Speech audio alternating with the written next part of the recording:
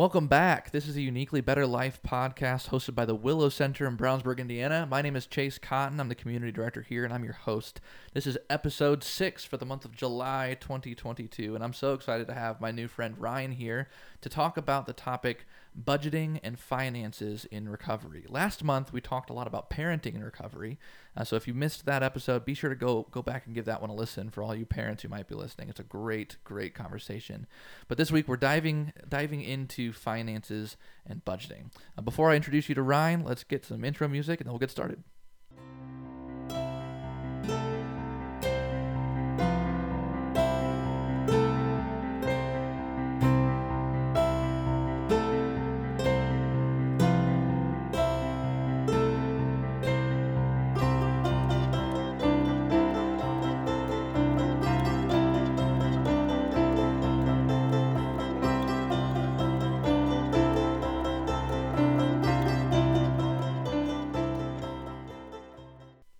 All right. Welcome, Ryan. Why don't you go ahead and introduce yourself? Tell us a little bit about your story. Yeah, thank you so much for having me today. My name's Ryan. I am an addict in recovery, and my clean date is 7/7/2019. Congratulations. Thank you. So you are approaching 3 years then. Yep, I'll be approaching 3 years here in a couple weeks. That's incredible, Ryan. Congratulations. That's hard work. Yeah, thank you. I appreciate that. My recovery has been really important to me. At the time, so I grew up in Indiana. I moved away for college. Okay. And at the time, I was living in Dallas. This was the last place that I lived, and just wasn't doing well. And my family was catching on, and I actually missed a plane flight home to see my family for the 4th of July. Yeah. And my grandma actually came to Dallas. Oh, wow. And just like showed up at my front door. Wow. And she was like, something's got to change. Yeah. And so she and my family had talked about me moving back to Indiana. And so I moved back to Indiana in July. Okay. Of July of 2019. And I actually went into treatment at Terra Treatment Center down in Franklin. And that was really where everything began for me as far as my recovery journey. I did a 30-day inpatient. Okay. Graduated from that, went on to an outpatient at IU Methodist. Nice. And doing inpatient, outpatient really got me grounded in recovery early on. And now approaching 3 years now. That's incredible. That's really great. Well, thank you so much for sharing a little bit about your story. Yeah. I love being able to hear those stories of hope, just to remind the listeners that recovery is actually possible. Yeah. Because in the midst of it, it doesn't always feel that way. So No, I totally appreciate agree. that. So let's go ahead and get into this topic, budgeting and finances in recovery. This is not necessarily like one of those topics that people feel super comfortable discussing right off the bat, because most of us, if we're being honest with ourselves, have wasted money in our lives on something. Yeah. Right. For me, I waste money at thrift stores, and my wife can attest to that. But I want to know, give us a little bit of a reason of why you wanted to come talk about this topic, and then I'll start sort of the interview process with some of these questions we have prepared. Yeah, for sure. Well,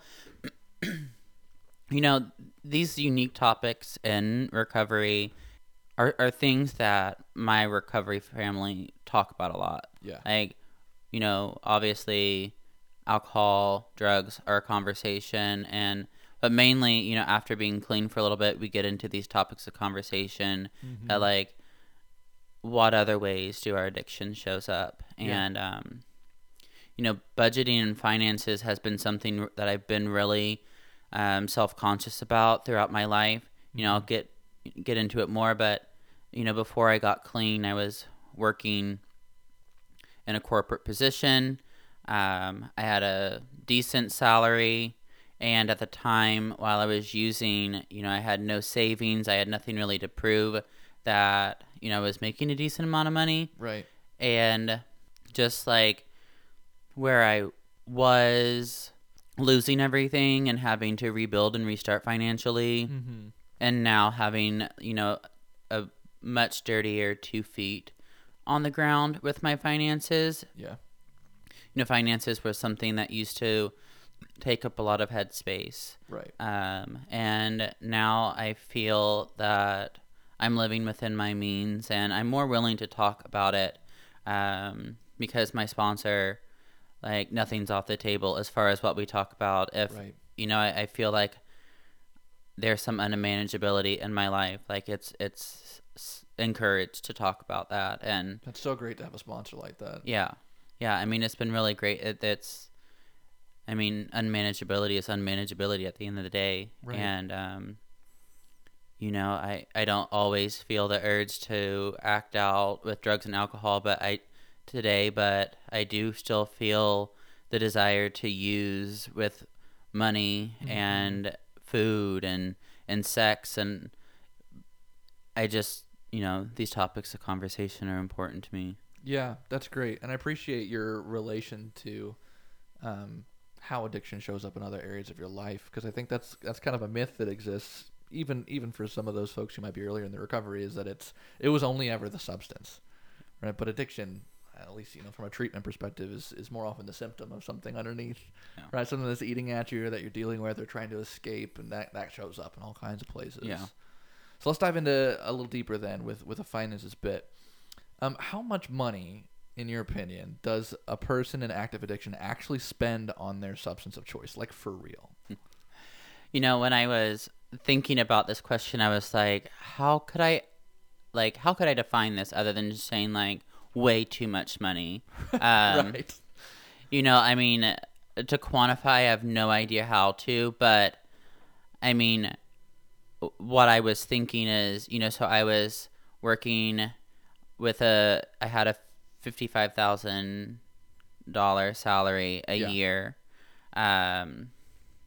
At that time, when I gotten clean, I was $14,000 in debt between credit cards, medical bills that hadn't been paid. Yeah. What else? I had previous places that I lived. I didn't pay, like, the final bill and stuff like that. Yeah. And I had no savings. And so, just, like, kind of taking a look at that, I probably spent, like, over $10,000, on my addiction and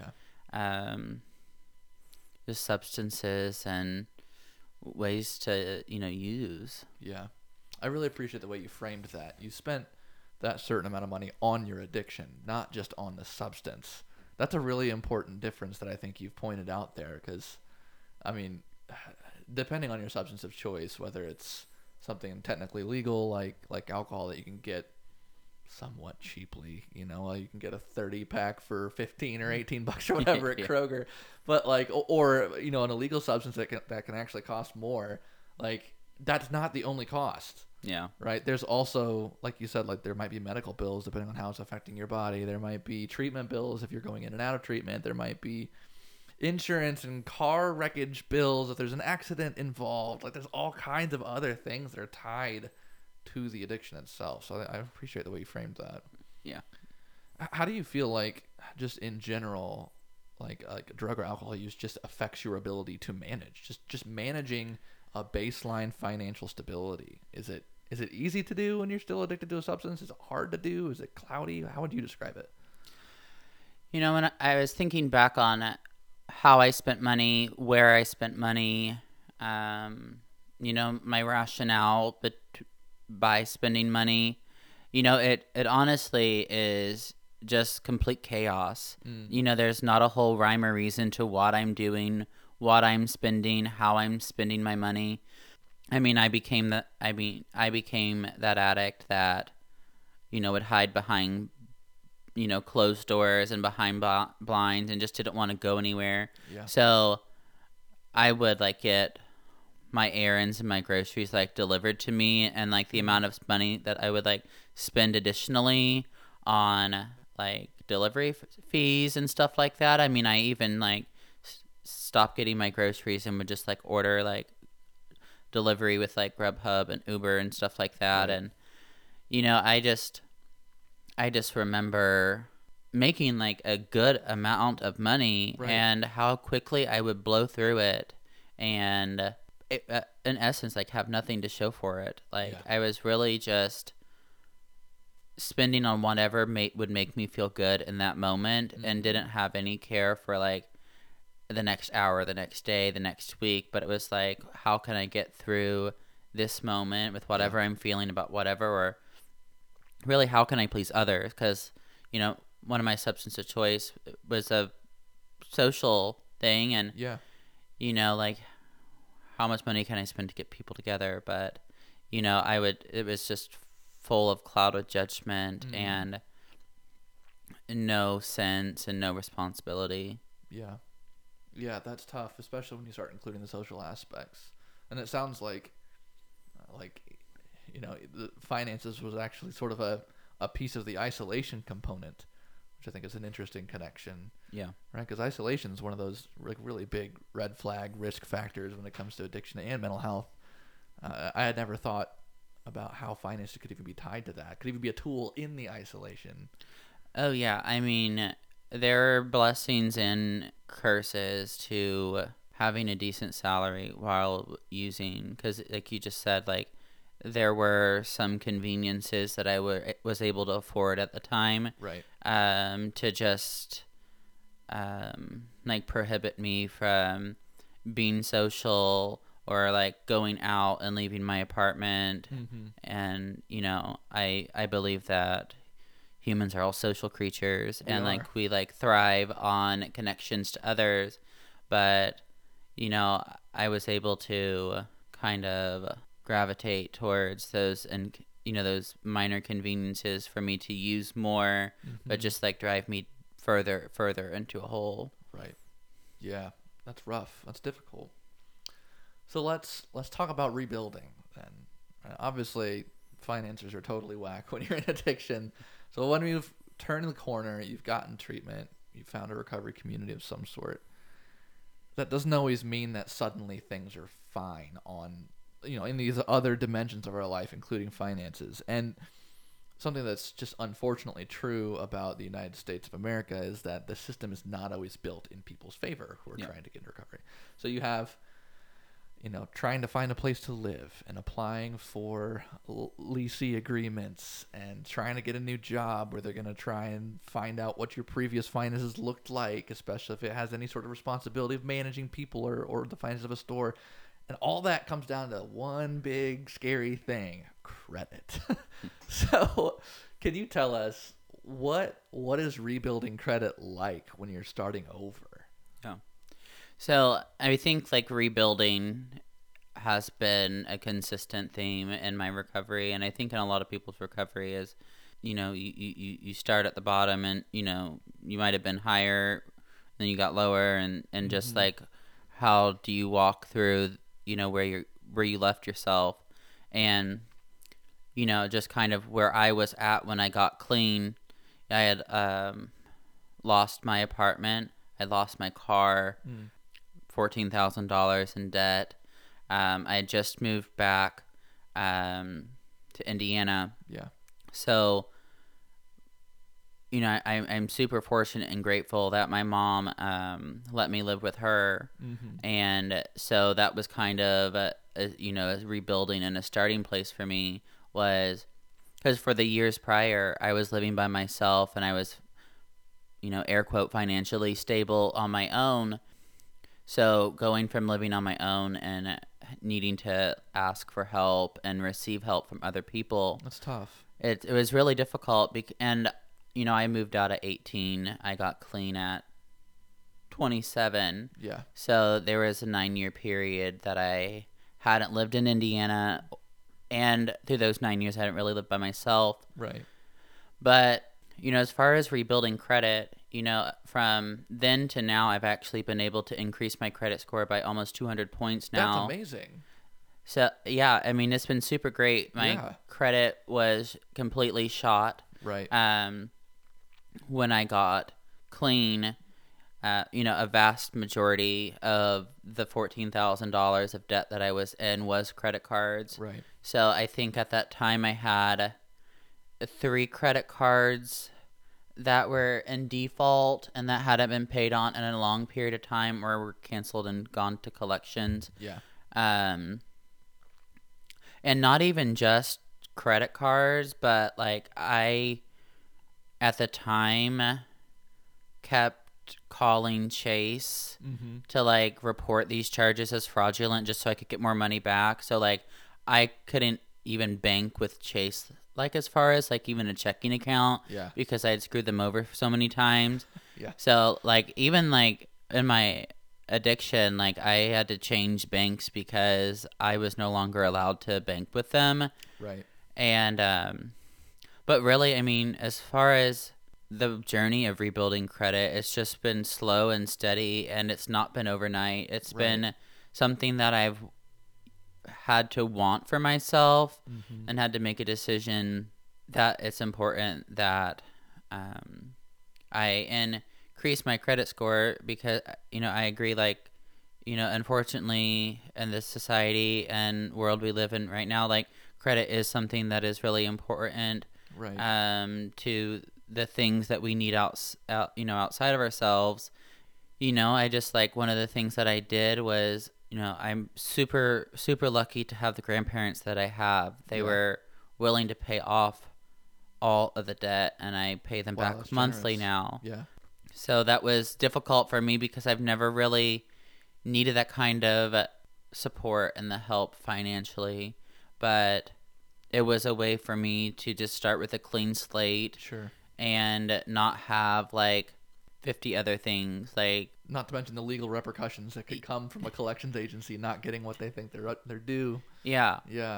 So I've just really had to prioritize my finances, and I wouldn't say that like my entire financial journey was focused on increasing my credit, but it was just to create financial stability, and by finding some stability in my finances, my credit score, it will follow. Yeah. I mean, I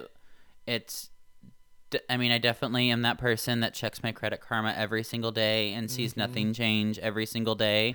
But I still check it anyways, just because it's something that was really not in a good health at the beginning of my recovery, and it's something that I want to maintain. Yeah. Good for you. I think one point that you shared that's really important for listeners to remember is that it is slow and steady.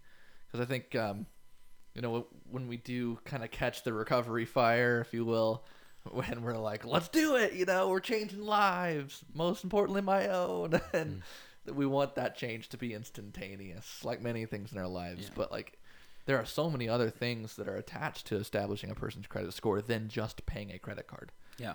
Right? Like, if you have a car loan, like, and you don't make those payments on time, that's attached and to your credit score. If you have a lessee agreement or a mortgage, like, those things are tied to your credit score. Like, there's all these financial things that are tied to our credit scores than just credit cards. Yeah. And I think it's important to realize that, like, the goal, like, should be what you establish. It should be financial stability.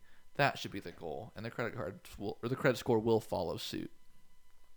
So what categories, like let's say, I'll just set up a hypothetical situation for you, okay?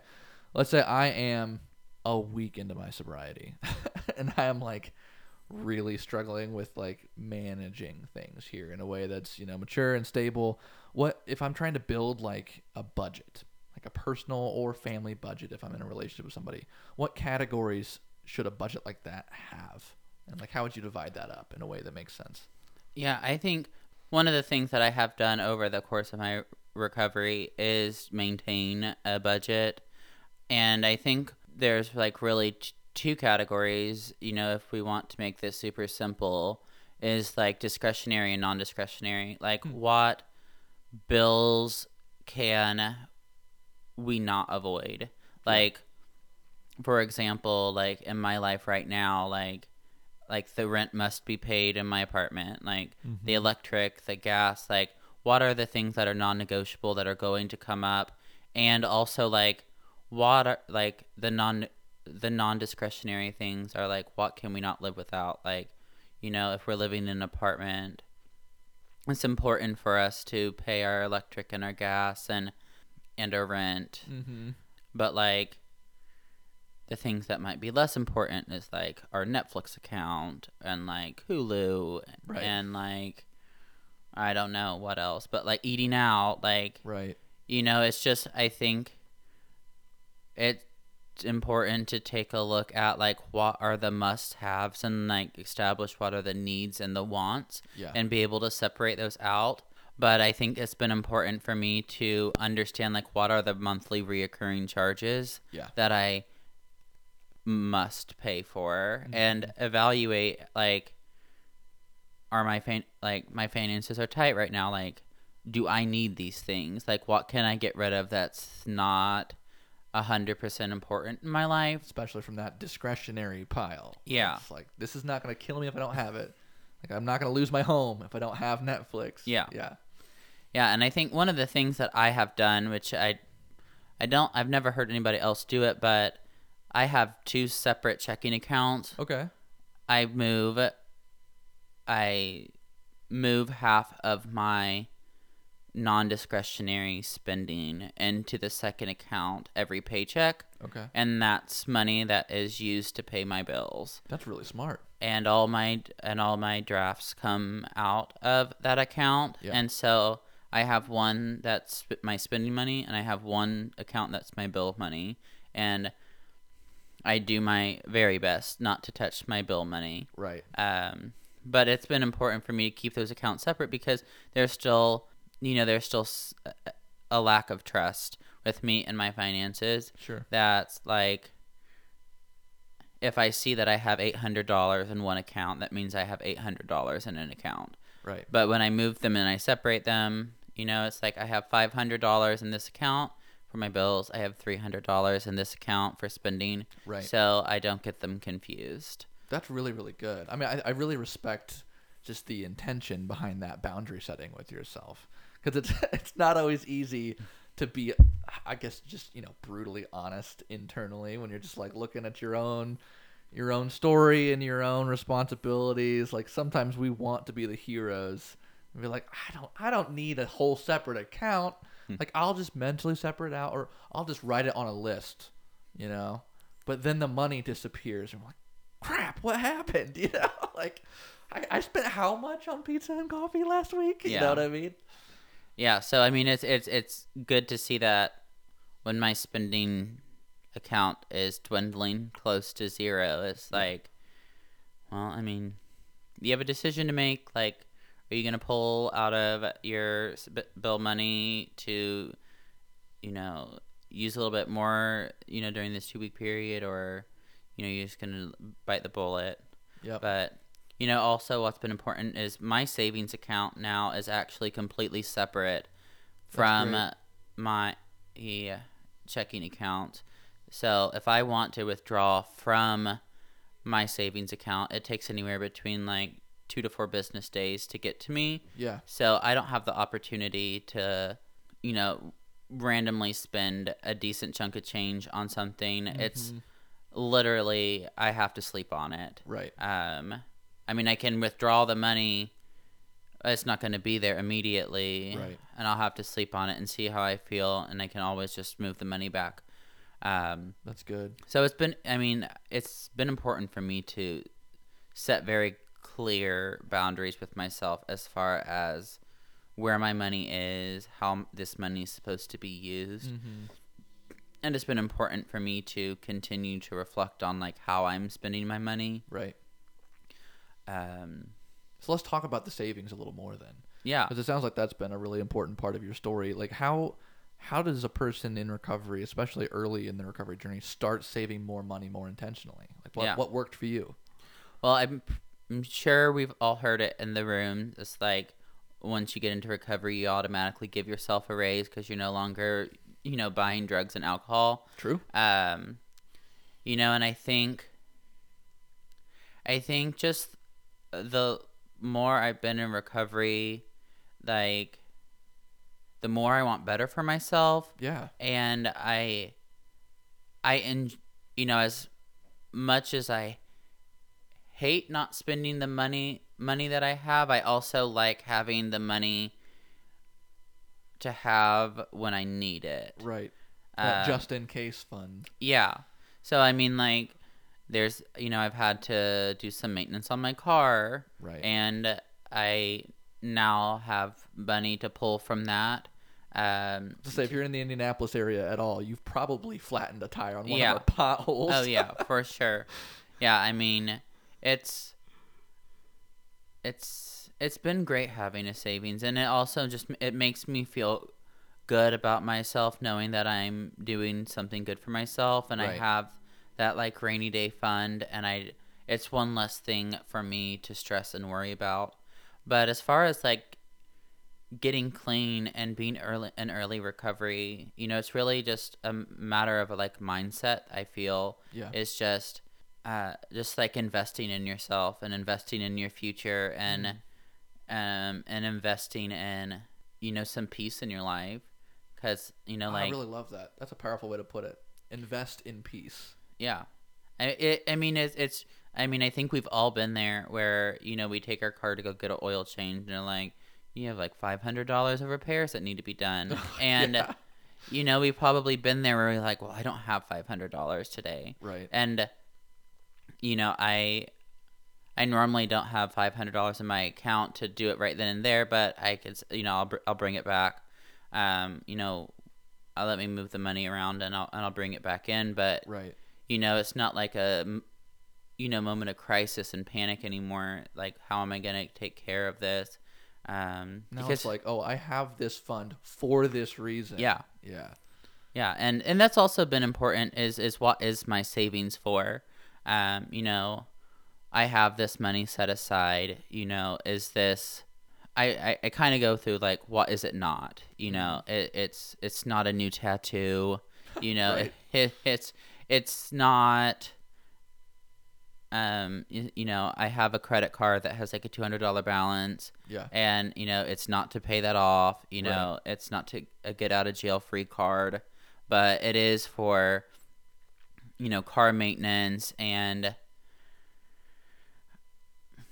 medical bills, like Yeah. The things. the things Yeah. that like we can't often control. Right. The adult stuff that comes whether we plan for it or not. That's what it's there for. Right. But I have to keep reminding myself, because oftentimes it does sound nice to pull money out for a new tattoo, or I'm with you on the tattoos, man. They're Like- so expensive but so fun. yeah. I mean, I have like a list of 4 tattoos that I Yeah. want to get, and I'm like, I have all this money set aside, but it's not It's for not that. for that. Yeah. Good But boundary.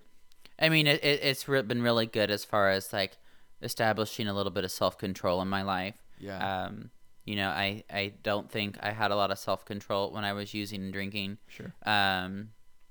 But it's an opportunity for me to express some self-control in my life today. And that's empowering. It is empowering, because I think, I can't say that I've been perfect. I have pulled money to do less responsible things. Sure. But life is a matter of making choices and accepting consequences. Right. And sometimes I'm like, oh, I wish I had more money in savings account, but remember when you did this, that, and the other, when you pulled money out of savings. Right. And so Consequence noted. yeah.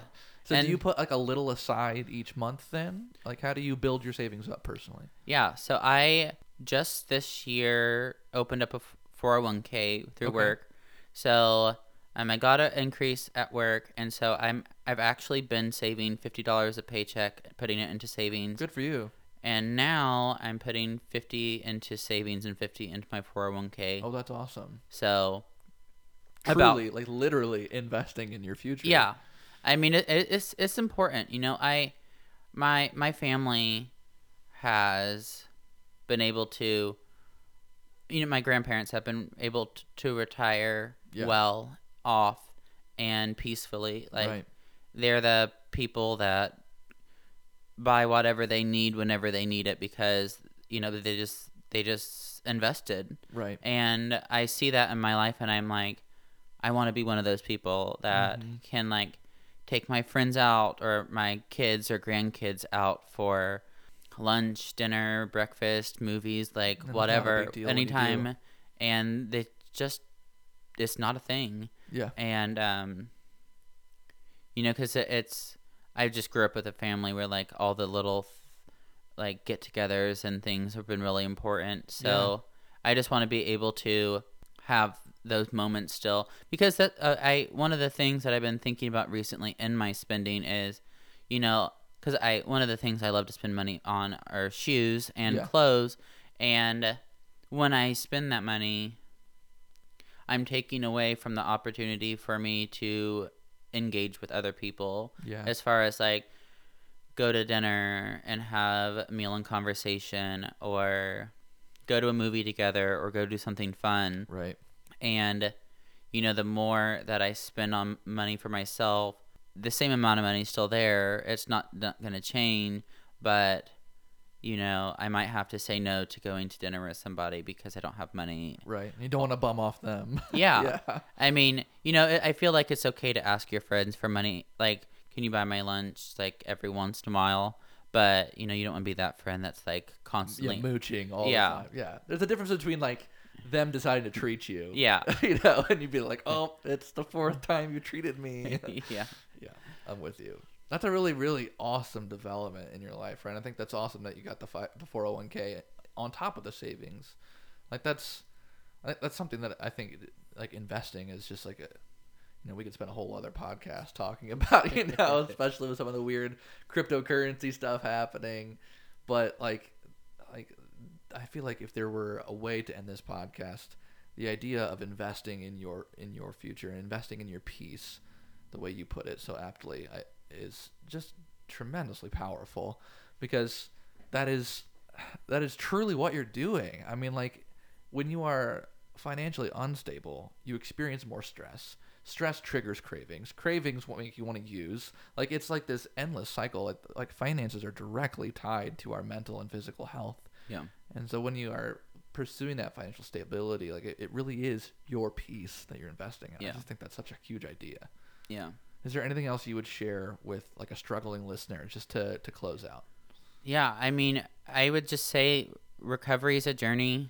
I mean, there's ups and downs and twists and turns, but ultimately, at the end of the day, as far as my experience is, I've just learned, I mean, so much more, like, outside of just finances and budgeting, but I've just been able to learn how to have a better relationship with myself and others. And, I would just say, like, don't ever give up and just keep talking about it. Mm-hmm. One of the things I still struggle with is talking about the way that I feel, and that's something I'm really trying to focus in on right now, is creating safe spaces for me to share my feelings, and not without fear, and fear just in general. Yeah. But I would say, as far as my experience, there's no topic that is off the table in recovery. I mean, everything, there's never the wrong thing to ask for help about or need advice on, because, we all deserve the opportunity to share what's going on in our head, and that it doesn't need to stick up there all the time. Couldn't agree more. What a great way to end. Ryan, thank you for sharing your wisdom and your story with us. I really appreciate it. Yeah, of course. Thanks so much for having me. That has been episode 6 of the Uniquely Better Life podcast. Again, my name is Chase Cotton. I'm the community director here at the Willow Center in Brownsburg, Indiana. I've been your host. One quick announcement. We got some really exciting news to share about the Willow Center. We are hosting our 2nd annual Recovery Awareness Music and Arts Festival for Hendricks County, coming up on September 10th. So just a little bit under 2 months away at this point. September 10th. It's going to be at Murphy Park in Avon, Indiana. Tickets are just $10. The headliners for the festival are this super cool indie rock band called Fox Royale. We're stoked to have them. Also playing will be a group from Launchpad Indie and the acoustic duo Annalise and Allie. There'll be several art vendors, local art vendors, who are all either in recovery themselves or recovery advocates, part of the community that way. There'll be handmade goods. There'll be jewelry, apparel for sale. Lots of cool stuff to look around and shop for. And then, of course, we'll have loads of community partners there who are in the treatment industry, who are providing recovery support groups and whatnot. It's going to be just a celebration of the very fact that recovery is possible. So, again, that's September 10th. Tickets are $10. You can get tickets on the website. It's www.thewillowcenter.com. And then you'll see the events page where you can get tickets. Thanks so much for listening. We'll be back in August for episode 7. And our topic for that episode is navigating difficult social situations. So be sure to tune in.